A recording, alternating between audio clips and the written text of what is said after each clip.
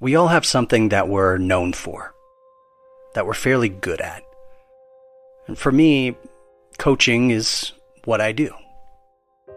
But years ago, when my wife signed me up to coach my 5-year-old son's flag football team, that was a completely different story. So what do you do when you're thrown into unexpected waters? I mean, now you're in open water and the ocean and the waves are coming. Do you still remember how to swim?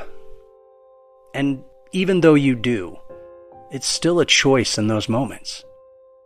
Yeah, you can stop paddling, stop fighting, just let go and drown, right? Some voice in the back of your head is whispering to you, hey, that would be the much easier option. You can doggy paddle or float using just enough effort to stay above the surface, or you can remind your body and your mind that you know exactly what to do. And you lean in and you go. Well, that was the decision I made 8 years ago. And that first season, hey, it was a disaster. But then shortly after, I started to find my sea legs. I started to find my breaststroke. I started to figure some things out. And I remembered that I had the skills to make this happen. And today, not only am I still coaching, but now I coach other coaches on how to step onto that field with confidence, how to brave those treacherous waters with confidence, not just floating through it. And I empower those coaches to dive in so they can impact not only those kids, and yes, their parents, but their entire community.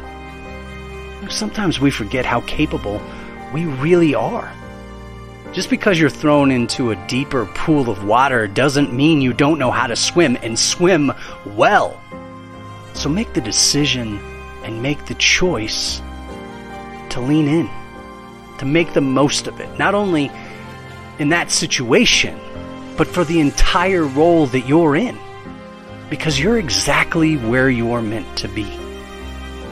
So start kicking. Start breathing.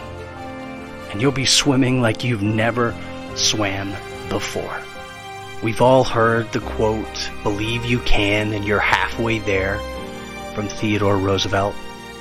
Napoleon Hill says, "You can do it if you believe you can." Believe in yourself. Trust yourself, because you are more capable than you can imagine. And remember, you have the power to shape your destiny.